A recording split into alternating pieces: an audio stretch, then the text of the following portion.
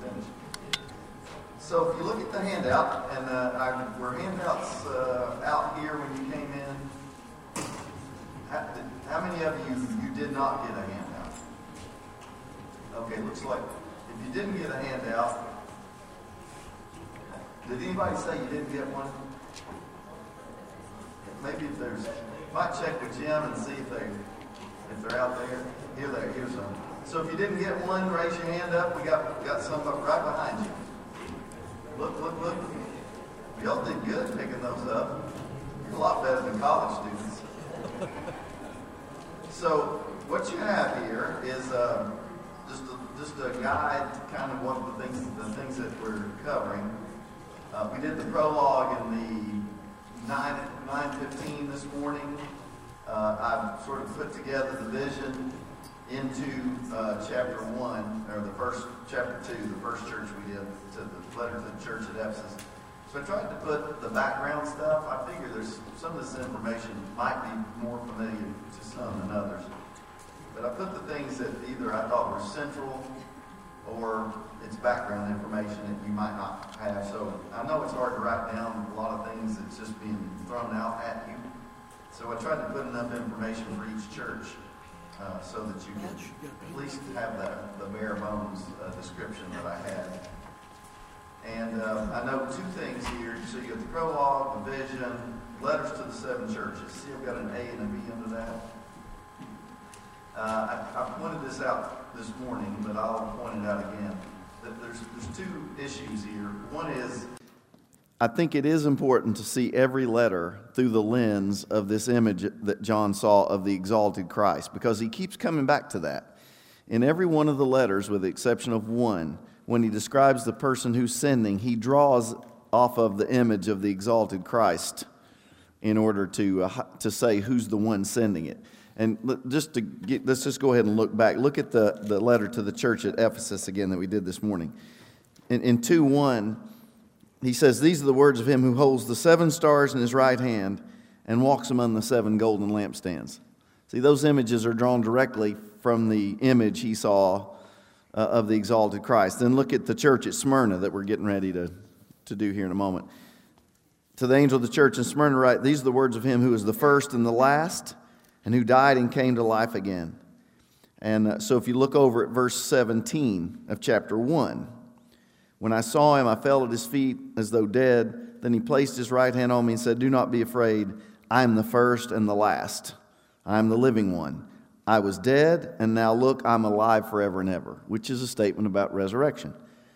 And so now you go back and look at Smyrna again. He says, to him who is first and last, who died and came to life again. So he's drawing upon that image again. Look to the church at Pergamum in verse 12, chapter 2, verse 12. "These are the words of him who has the sharp, double-edged sword." You go back to verse 16. "In his right hand he held the 7 stars, and coming out of his mouth was a sharp, double-edged sword." And so in each of these, he's drawing upon that image. So I think that's a way of saying, remember the image, remember the image, remember the image.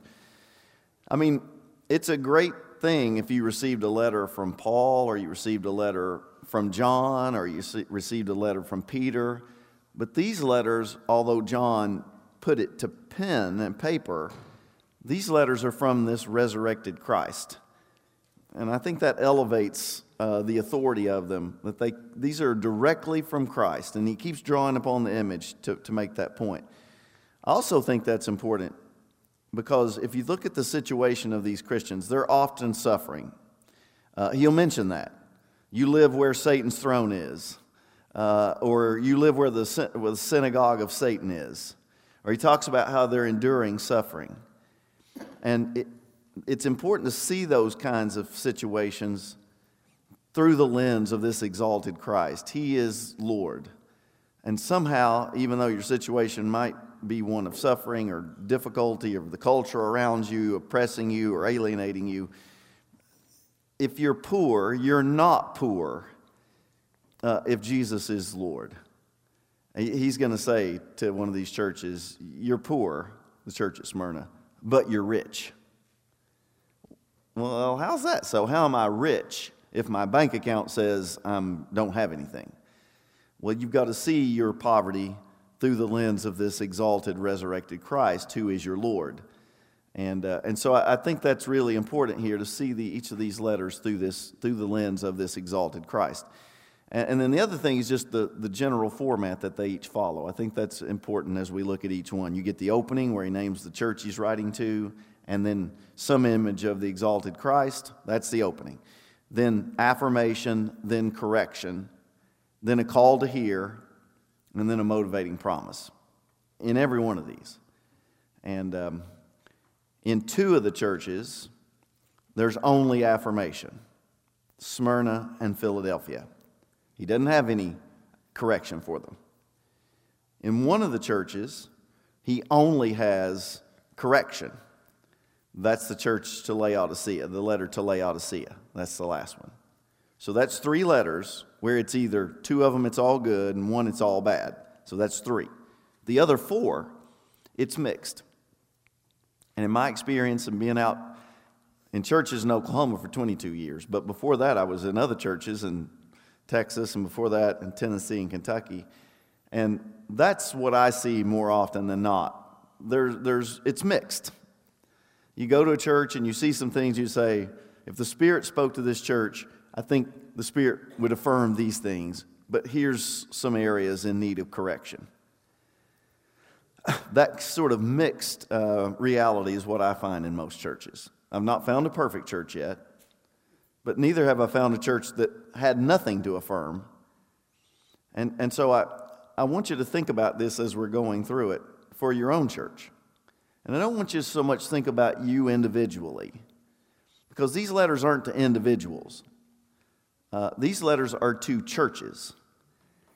So think about the spiritual temperature of your church. And as I said, Wednesday night I'll probably ask you, if the Spirit were to speak to this church, what do you think the Spirit would affirm about what this church is doing?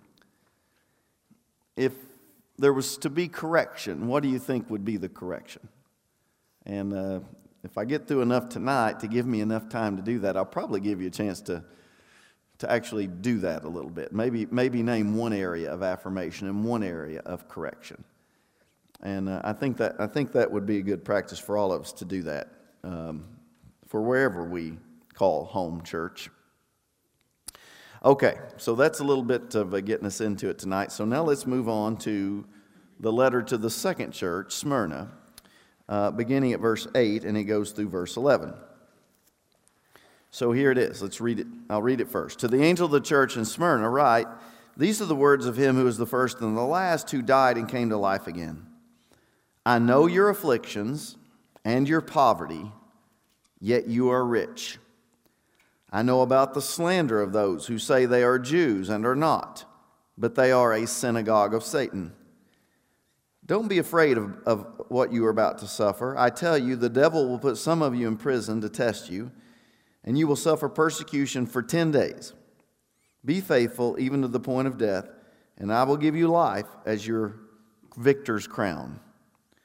Whoever has ears, let them hear what the Spirit says to the churches. The one who is victorious will not be hurt at all by the second death. So we start with the opening. This is the church at Smyrna. Smyrna, and I'd also point out, this is a reminder that church in the New Testament is almost always local churches. We think about church as a universal concept, and you can think about church that way. You can talk about the church, and it can include all those people who have believed, living and dead, whatever denomination, wherever in the world they might live. That is one definition of church. That's not normally the kind of church that the New Testament's talking about. In the New Testament, these are local churches. I mean, there's geography to them. You could go to them. When Paul writes, Paul wrote letters to 7 churches. Now, he's got 13 letters, but some of them are to individuals, and some of them there's more than one letter to the same church. So you start naming them, Rome, Corinth, Philippi, Ephesus, Thessalonica. There's 7 of them. So I guess you got seven letters of John and 7 letters of Paul.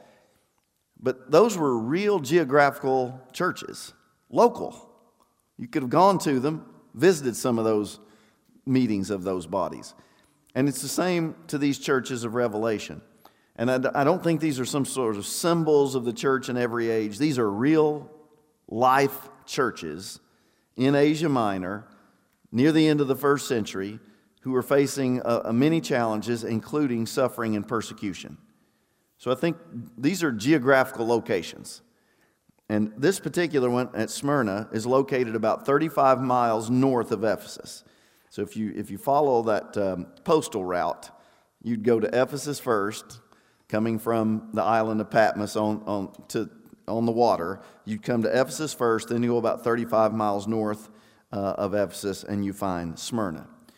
Smyrna was the first city in Asia Minor to be granted the right by the Roman Empire to build a temple to the Roman Empire.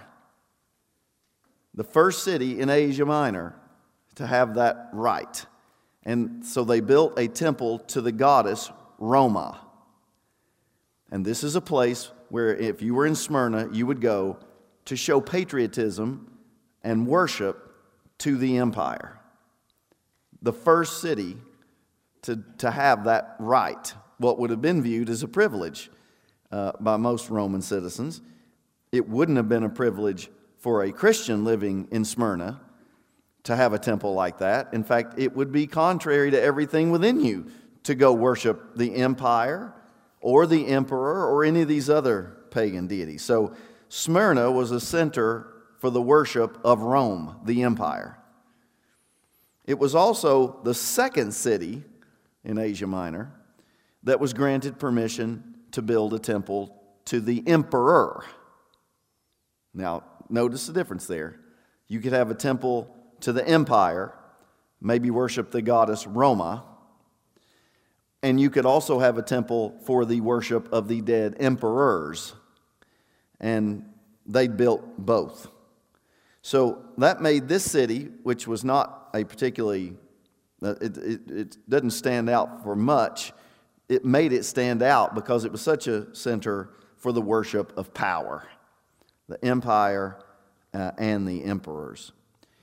This city, Smyrna, which is another one of those cities I got to visit, I think it was 5 years ago, maybe it was 6. It was in the spring, though.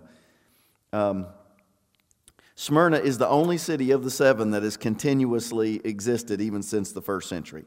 I mean, like Philadelphia had devastating earthquakes and they just built on top of it. So there's nothing to see there. You can hardly see anything from the church at Philadelphia from the first century because they just built on top of the ruins of earthquakes. Ephesus, you can see a lot. It's been excavated, but it's not a continuously existing city.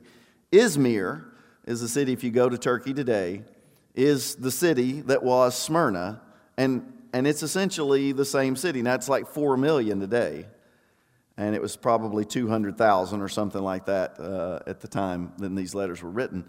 But this city has continuously existed, and it's the only one of the cities like that. So, and in fact, I interviewed a student for a full tuition scholarship. We had those interviews about 2 weeks ago. And one of the students, I couldn't figure out where he was from looking at his materials. And this student's parents are missionaries in Izmir. He lives in Izmir, which is the ancient Smyrna. Okay, so that's the geographical location. How about who's sending this letter? We already mentioned this, but these are the words of him who is the first and the last, who's the first and the last, the dead, and came to life again. So here we have that, what sounds very much like that Alpha and Omega, the first and the last. Let me read you a few texts from, this is not just a New Testament idea about God as the first and the last. Isaiah chapter 41, verse 4. Who has performed and done this, calling the generations from the beginning? I, Yahweh, am the first, and with the last, I am He. That's Isaiah 41:4. It sounds a lot like what John says here. Isaiah 44:6, just a couple chapters later. This is what the Lord, the King of Israel and its Redeemer, the Lord of hosts, says. I am the first, and I am the last. There is no God but me. And this sort of provides a nice intertextual witness to what I think, or intertextual link with what we hear in Revelation with these words in Isaiah. In Isaiah, you think about what Isaiah is saying there. He's looking ahead to a period of Babylonian captivity when Israelites are going to be carried out of Israel to Babylon. And I think his point is, yes, the Babylonians have their gods, and yes, they worship idols fashioned out of stone or wood, but they are not gods. They do not have power. There is only one God who is sovereign and who is the Lord, and He's the creator of all that exists. And I'm going to bring you back home after 40 years of exile, and I will demonstrate that I am the true God and you are my people. I am the first, I am the last. So I think these Isaiah passages provide a little bit of a intertextual connection. Now, let's see what the message is to the church. It begins in verse 9. I know your afflictions and your poverty, yet you are rich. I know about the slander of those who say they are Jews and are not, but are a synagogue of Satan. Don't be afraid of what you're about to suffer. I tell you, the devil will put some of you in prison to test you, and you will suffer persecution for 10 days. Be faithful even to the point of death, and I will give you the victor's crown. So what does he affirm about them? He says, I know you're suffering. And I would assume that the suffering they're undergoing is not so much just physical ailment. They're suffering because of their faith. Do you see how difficult it was to be a Christian in a place like Smyrna in the first century? There are these temples to the empire and to the emperors, and you are required as a good citizen to worship at these temples. If you refuse, it calls into question your patriotism, your commitment to the empire, to the gods of Rome.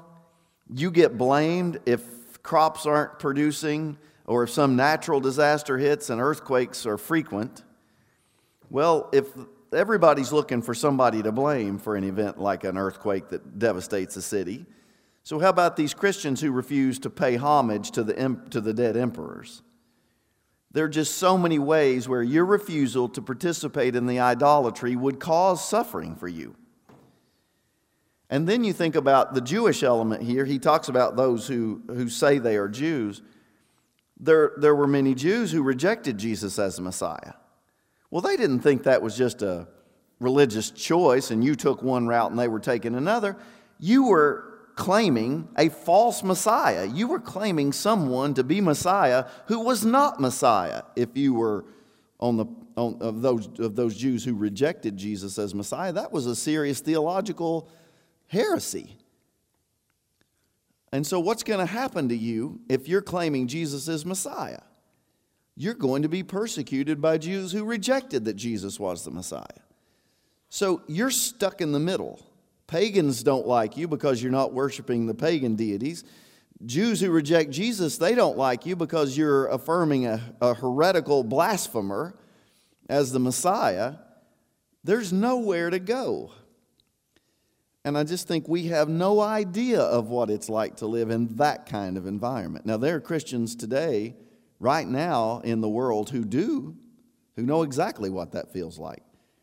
We've just been fortunate to not have to experience anything like that. And I think it's interesting that the word Smyrna, as part of the name, the root of the word Smyrna, there's the word myrrh, which was a spice that was used for those who die and are buried. Myrrh was a spice associated with death and burial. And in a city like Smyrna, whose name is built on a spice that is associated with death and suffering, Christians are suffering for their faith. And then he says, and I know your poverty. I know your afflictions, I know your sufferings, and I know your poverty. The gospel has always been good news to people who are poor. And you think about Jesus' first public words in Luke's gospel. Now, we hear some words like at the baptism or in the temptation, but the first public words where he speaks publicly. It's Luke chapter 4, and he goes to the synagogue. He's in the synagogue, and he picks up the scroll to read for the reading for the day, and it happens to be Isaiah 61. The Spirit of the Lord is upon me, for he's anointed me to preach the gospel to the poor, to give sight to the blind, and to set free those who are oppressed and who are imprisoned. But the first words are, he's anointed me to preach the gospel to the poor. Now that's Isaiah 61. But Jesus reads it, and after he reads the scroll, he sits down, and he says to them, now this is being fulfilled today in your hearing. The gospel has always been good news to the poor. In Luke chapter 6, Jesus says, blessed are the poor, not in spirit. Matthew's account says, blessed are the poor in spirit, in Matthew 5:3. But in Luke, it's blessed are the poor. In Matthew's Sermon on the Mount, Jesus says, blessed are those who hunger and thirst for righteousness. But in Luke chapter 6, it's blessed are those who hunger and thirst. The gospel's always been good news for the poor. And it's true that the early church seems to have been made up a large majority of early Christians were from the lowest economic class. And I think that fits well with the tone of Jesus' preaching and teaching. I've come to preach good news to the poor. Part of why it's such good news is at the heart of Jesus' message is the world is being turned upside down. And the first will be last, and the last will be first. If you want to be great, you must be willing to be a servant of all. But that language for someone who feels like they're at the bottom, to hear that the last will be first is pretty good news. That Jesus is shaking up the status quo. So for a lot of reasons, I think the gospel's always been good news for those who are poor. I think it's also true that the church was committed from the very beginning to helping those who were poor. And so I'm not surprised at all that many poor would be drawn to the gospel and would make up a majority of these early Christians in these churches. And so you suffer and you are poor. He's acknowledging something that is true of them materially. And I would say, don't make any mistakes about this. It does not always pay to be a Christian. And honesty is not always the best policy if gaining financially is your goal. If that's what you're about, just improving your financial situation, if that's what you live for, then it doesn't pay to be a Christian, and honesty is not your best policy. You're going to have to do other things in order to achieve that goal, if that's your goal. And I look around and I see lots of unethical behavior for a lot of reasons, but one of those reasons is somebody trying to achieve something, and they're willing to do it by any means. Well, there's a basketball coach right now at Louisiana State University who's now been benched because it's evident from some FBI wiretaps that they paid to get a player who's at LSU right now. Now, I don't like this very much because Kentucky just finished second in the SEC to LSU. And the story might be about my coach next week, so I'm not going to harp too hard on this particular incident, but the world is full of people who are willing to do anything, whether it be unethical, immoral, in order to achieve their goals that they have in life. I think the experience here of these early Christians speaks contrary to that. These are people who were in poverty, and they were drawn to the church, and yet he says about them, yet you are rich. Now, how can you tell me I'm rich? Look at my bank statements. Look at my wallet. I think I really don't have anything in my wallet tonight, but it's not because I couldn't. It's because one of my kids Must have hit my wallet last evening after I'd gone to bed. Or I know which one it is, but I won't out him. But I do. I mean, if I don't have any money in my account and I don't have any money in my wallet, how can you say that I'm rich? And I think we have to hear that you are rich in faith. You are rich towards God. Rich in faith is a line from James chapter 2, verse 5. Luke chapter 12, verse 21 uses the phrase being rich toward God.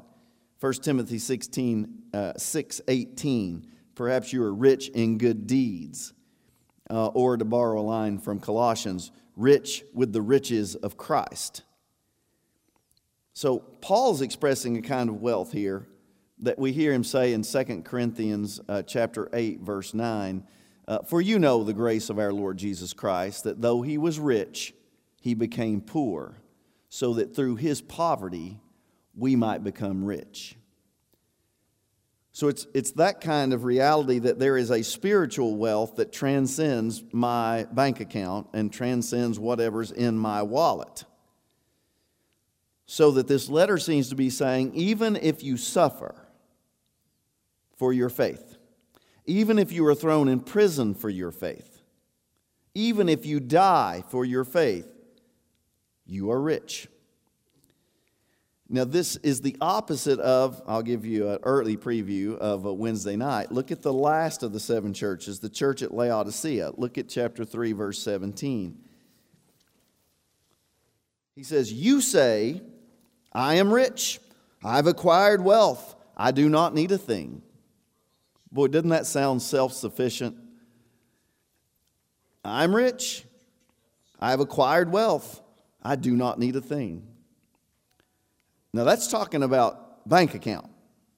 Now here, show the bank account, it's full. Look at my wallet, full. And yet he says, you do not realize that you are wretched, pitiful, poor, blind, and naked. So there is a sense in which you can be poor materially and yet be rich spiritually. Now, which would you ultimately rather have? And at the same time, like those at Laodicea, there is a reality in which you can be wealthy and yet be poor in the things that matter. And so I would contrast this church with the other one. Now, what's their other experience? I know about the slander of those who say they are Jews and are not, but are of the synagogue of Satan. So what are they experiencing here? Suffering, poverty, and slander. And one thing is certain from reading the New Testament. The early Christians were slandered. 1 Peter, repeatedly, we did 1 Peter a year ago in this building, this room. 1 Peter chapter 3. Peter is calling on the Christians there. He says, when people slander you, it's even more important that your conduct be above board, so that by observing your deeds, it will make their slander a lie, and they will glorify God. I mean, it assumes that you're going to be slandered. Now, live your life in such a way that it makes the slander a lie. There's no question about whether you're going to be slandered, Peter is saying to his audience. And slander is one of these, we continue to see it coming up with respect to early Christians. And the word he uses here for slander is blasphemia. Can you hear that word? Can you hear the English word? We just draw straight from it, blasphemy. That's the word he uses here to describe the slander of the church. That's not typically the word used to describe slander against people. That's usually a word reserved for what people do towards God, blasphemy towards God. But here it's used of the Christians. That the thing that they're doing, they're slandering you, and he uses this word for blasphemy. They're slandering you, but with this word. And I think maybe what he's doing, he's identifying the slander against the Christians as ultimately it's as if they're doing it to God. If people are slandering you because of your faith, it is tantamount to them slandering the name of God. There's such an identification between God and his people. If I'm slandering you, I'm also slandering God. Do you remember when Paul is on the road to Damascus and he sees the blinding light and the voice speaking from it he discerns is the risen Lord at some point in that? And you remember what the voice says to him, the risen Lord says to him out of that light? Why are you persecuting me? Not why are you persecuting the church, which is what Paul was doing. He wasn't literally persecuting Jesus. Jesus had already, perhaps as many as 3 years before, Jesus had already ascended into the clouds. So why does Jesus say, why are you persecuting me? It seems like because there's such a close identification between Christ and his people. And I think maybe that's why he uses the blasphemy word here. If you're blaspheming a Christian for doing what is right, in essence, you're blaspheming God. So 1 Peter talks about that kind of slander. We also know that in AD 64, now I don't think that's the setting for the book of Revelation. I think it's the end of the first century. But some people actually put the book of Revelation in the 60s. And the suffering that's happening is the suffering under Nero. You know, Nero was the Roman emperor that merely burned down Rome. And he needed a scapegoat. And Christians were the perfect scapegoat. So he accused the Christians, and so they used them to light the public gardens, rolled them in pitch and set them on fire, and fed them to lions and beat them with clubs. And so this persecution is going on. And the historian Tacitus, a Roman historian Tacitus, who was a member of the Roman aristocracy and was close to Roman emperors, commented this about Christians who were accused by Nero. So this is like a defense of slandering and actually murdering Christians. Here's what Tacitus says about the Christians. They were infamous for their abominations. He goes on to say later, they are antisocial and have a hidden hatred for mankind. And in the next passage, he says Christianity is a destructive superstition. Now, if that's what Tacitus is saying, and he sort of has the ear of the emperor, you know that's what the emperor's saying. And those are the kinds of slanderous charges that were being leveled towards Christians, and I would expect that's exactly the kinds of things that were being said about Christians in Smyrna. But who's doing it? Here he says, the slander of those who say they are Jews and are not, but are of the synagogue of Satan. So it sounds like the slander is actually coming from Jewish sources. Now, what would he mean by synagogue of Satan? By those who say they are Jews but are not, but are of the synagogue of Satan. What would make someone Jewish? You could point to maybe birth certificate. That'd be part of it. But aren't there certain observances that Jews would practice that would identify you as a Jew, right? Like what would be one of the things you'd expect a Jew to do that would point them out, to identify them as Jewish? Circumcision would be, that's the first thing, at 8 days. So if you're male, circumcision would be one of those marks that would identify you as Jewish. What else? Observance of Passover, observance of the religious calendar. And Passover is an annual festival. That would be one. How about the weekly observance? Sabbath observance. See, while everybody else is working, carrying out their regular weekly tasks, Jews were resting. They were honoring God on that day. That set them apart. How about what you all are getting ready to do here, or I guess we will do? Maybe do I get to eat while you all eat? No, I think I talk while you eat. That doesn't seem right. But how about eating? I wonder, is it Jimmy John's? Yeah. You think there'll be any ham sandwiches there? Oh, what? You'll eat it for me. You'll defile yourself for me. But wouldn't your diet, what you ate, or what you refused to eat, was part of what distinguished a Jew from everybody else in the world. So you could observe that you have these sort of external observances, but would that really make you Jewish just because you had all these external observances? Listen to what Paul says in Romans chapter 2, verses 28 and 29, where he's talking about what makes a Jew a Jew. He says, a person is not a Jew if they are one outwardly, but a person is a Jew if they are one inwardly. And I think he's pointing to exactly what I'm saying. There's all sorts of external observances that could make one appear, you would identify with Judaism, but that doesn't mean you're truly Jewish. It's not the external, it's the internal. It would be relationship with God. It would be living in such a way that it honors God. These would be the things that would mark you off as being truly Jewish. Well, if they're slandering the Christians, what does that say about their connection to the true God? And it reminds me of a heated exchange between Jesus and some religious leaders in John chapter 8. They're rejecting that he is the Messiah, and there's a little bit of a back and forth going on between them. And Jesus rebukes them for their rejection of him. And they say, we are the children of Abraham, or Abraham is our father. That's sort of a way to defend themselves against what Jesus has said.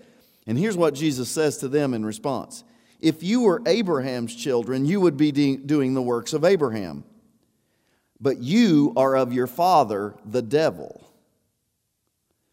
That's pretty strong, by the way. Just a side note. That's really strong. They claim their father to be Abraham. He says your father is the devil. Now, if you get a group of people gathering together who, in this case, they were rejecting Jesus as Messiah, but what if they are slandering the church or Christians within the church? Wouldn't their father also be the devil? Isn't there a connection perhaps you could draw there? So they meet together in the synagogue. I have no doubt that we know there were synagogues in fact, I saw what might have been a synagogue that went all the way back to the first century when I was in Smyrna. So you can go to meet together at your synagogue, but if you don't have a connection to God and your father is the devil, that's a synagogue of Satan. And the word Satan means slanderer, which fits perfectly with his phrase here, but you are of a synagogue of Satan. And then he says, don't fear the suffering you're going to endure. I tell you, the devil will put some of you in prison, leaving no doubt about who's ultimately responsible for the suffering they're undergoing. And you will suffer persecution for 10 days. Now, this would be one of those places where you have to remember Revelation, the book of Revelation, and apocalyptic literature in general is highly symbolic. Numbers are often symbolic. We don't take them literally. And I don't think that the message here is get your calendar out and mark off one today, and you got 9 more days of this, and then it's going to end. But I think 10 days is a way of saying your suffering is going to be short, at least by comparison to the long game of your relationship with me. But it's an encouragement to them to not give up. Don't be afraid. It's going to be short, your time of suffering. And you remember what Jesus said about those who could only kill the body? In Matthew chapter 10, verse 28. Should you fear those who can only kill the body? He says, well, don't fear the one who can only kill the body, but the one who can kill body and soul. And I think that's just a call to keep your eyes fixed on God in the midst of this kind of circumstance. He says, be faithful even to the point of death, and I will give you the crown, the victor's crown. So there's 2 crowns in the New Testament. There's two Greek words for the crown. One is diadema, like diadem, and that would be like a royal crown. And then there's Stephanos. So if your name's Stephen, you got a nice name, it means crown. And that word for crown, Stephanos, was like the olive crown. What is olive the word I'm thinking? The leaves. You know what I'm talking about, not tea leaves. I don't know why I'm thinking tea leaves. But laurel, that's the word I'm looking for. Not tea, laurel, the laurel wreath. Now, it was absolutely worthless. I mean, just for the materials that go into it, it's a laurel wreath crown. But because it took such great discipline and commitment to earn it, it's the kind of crown you win in Olympic Games. And if you've ever trained and competed for something and won, you know the value of whatever it is they give you to signify your victory. And when I've done a couple of marathons, I've done 2, and the first one was, even though I ran the second one faster, the first one was the one, because I had this in my head, I needed to run a marathon. I felt like it was my destiny to do a marathon, so I started all the training for it and finally did it. And this Marine, it was the Marine Corps marathon, and they put draped a medallion around my neck when I crossed the finish line. And I mean, it's worthless.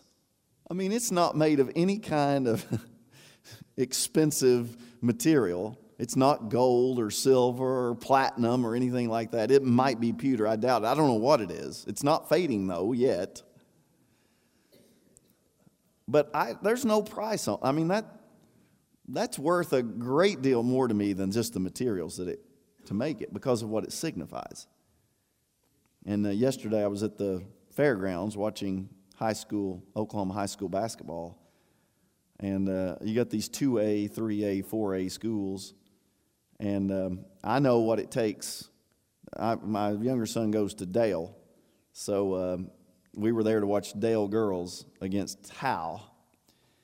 And I've watched some of these girls now for 5 years. Some of them when they were in junior high. I watched them play in junior high. I see them there in that gym in the summer. And Dale's getting a new gym. It's being constructed right now. It's almost finished. But that old gym had no air condition. And if the temperature got to 80, there was like no air moving in that gym. It would get stifling hot. I've been in there with my son working out, and 100 degrees in the summer. And you see a bunch of those high school kids up there working in that gym like 100 degrees. I'm not exaggerating. I know what some of those kids have sacrificed and put into that. And they came in second. I don't know how they feel about their medal today. But those girls from Howe, they've sacrificed just as much. And that medallion they were hanging around their neck for the winner of that, most of those kids, you couldn't buy that off of them today. And this is the crown that he promises. It's a symbol of victory. It's a symbol of endurance. And the person who grants it to them is this sovereign Lord that we saw in this opening section. So, at the end of this, he says in verse 11, now here's the call to hear. So, we've got the opening. Here was the message. All affirmation. You notice he didn't say anything, but I have this against you. There's no hint here that there's any problems. It's all, I know about your suffering, I know about your poverty, I know about the slander from the synagogue of Satan, those who claim to be Jewish but are not. And now he says, it's the call to hear. Whoever has ears, let them hear what the Spirit says to the churches. It's a funny thing about the way God has made us. We have eyelids, right? You can close your eyes. Sometimes these protect your eyes. You know, I was walking yesterday and the wind was blowing dusty. Close your eyes, helps keep the dust out. I mean, these are protectors for your eyes. Think about how dry your eyes would get if you couldn't blink, and it's kind of allows you to moisten them. But look at your ears. You don't have ear lids. God didn't make us with ear lids. And here's a recognition to listen, hear what the Spirit has to say to the churches. We're not made for blocking out, particularly what the Spirit might have to say. Eugene Peterson, the person who did the translation, The Message, which is, you shouldn't use that as a study Bible. But I do think it's worth reading just for like a commentary on the text. I mean, he's brilliant. And he has a little book on the book of Revelation called Reversed Thunder. And here's what he says about listening. He says, refusing to hear God's voice is akin to ignoring vast symphonies of sound reverberating down the corridors of history and only hearing the rusty squeakings of a few hinges. That's his contrast between listening to what the Spirit has to say and refusing to hear. I could never say it this eloquently, and I'm going to read it again. To ignore God's voice is akin to ignoring vast symphonies of sound reverberating down the corridors of history and choosing only to hear the rusty squeakings of a few hinges. Or, he says, there are trumpet voices of ecstasy sounding heights and depths of glory, and all we hear are assorted grunts and groans. I mean, the voice of the Spirit is there if we're willing to hear. So we don't have earlids, so listen. And then he says, here's the motivating promise. In the latter part of verse 11. The one who is victorious will not be hurt at all by the second death. So there's a first death. Thankfully, none of us have experienced that yet. We wouldn't be here tonight. Physical death is, or the first death is your physical death. Everybody's going to experience that if we live long enough, right? Everybody's going to experience that. Believer, non-believer, that's part of the human condition. But there is a second death that those who are in Christ will not experience or endure.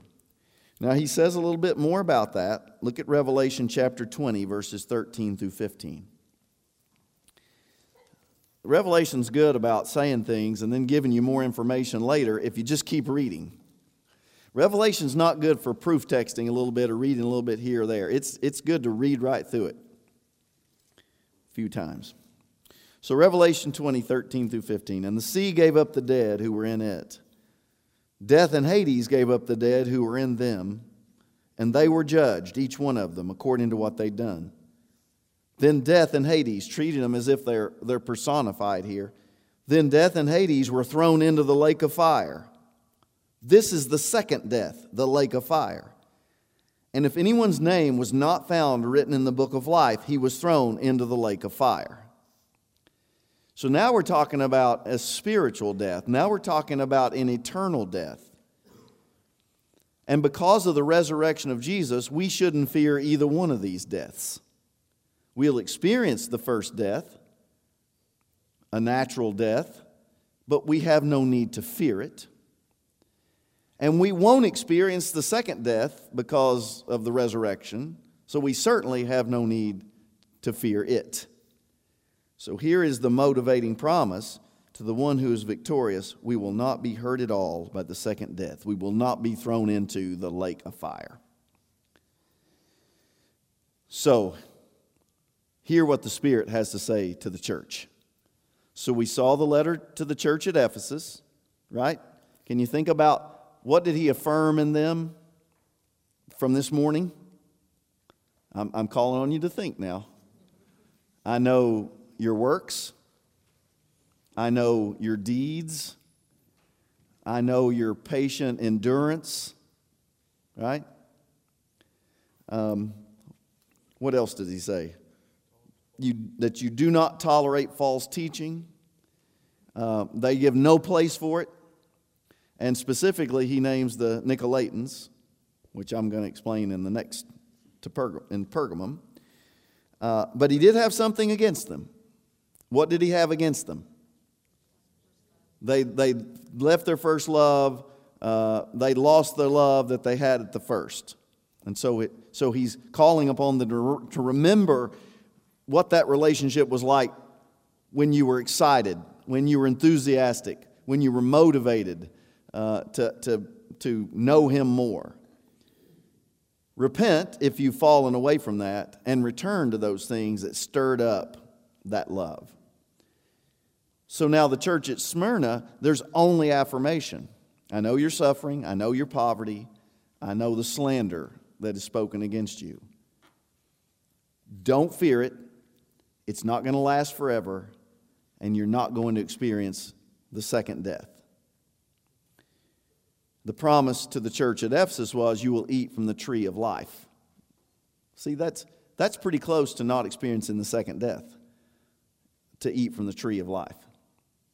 And now to clean that up a little bit. Now, so I'm finished with the first two, except let me say something because I was running out of time this morning and didn't get to say it. But this tree of life language in verse 7b, chapter 2, verse 7, that he spoke to Ephesus. So I'm just going to say this now because I can. You're not going to oppose me. So I'm going to go back and just say this. We all know what the tree of life is in Genesis 2, 8, and 9. That tree that they were exiled from. But the word he uses here in chapter 2, verse 7, to describe the tree of life is a Greek word, xulon. It's the same word that Paul uses in Galatians chapter 3 when he says, cursed is everyone who hangs on a tree. It's a word also, well, it's a word for tree normally, but you can also translate it cross, because Jesus dies on a tree, right? And it's also 1 Peter chapter 2, verse 21. Peter uses the same word, and it's usually translated cross, about Jesus dying on the cross. So the tree of life, the xulon, that the word that is used here is a word that can also mean cross. What's the tree of life for Christians? The cross is the tree of life. It's the tree that gives life, not a piece of fruit in the garden, the piece of wood upon which the Prince of Glory died. And I think there's a connection that's trying to be drawn here with the word he uses for tree. It's not the normal word you'd use for tree. It's a word that can also mean wood or cross. So when he says, I'll give the right to eat from the tree of life, which is in the paradise of God, I think there's a connection being drawn to something more than the fruit in the garden. But that's it. So we've got Ephesus, we've got Smyrna.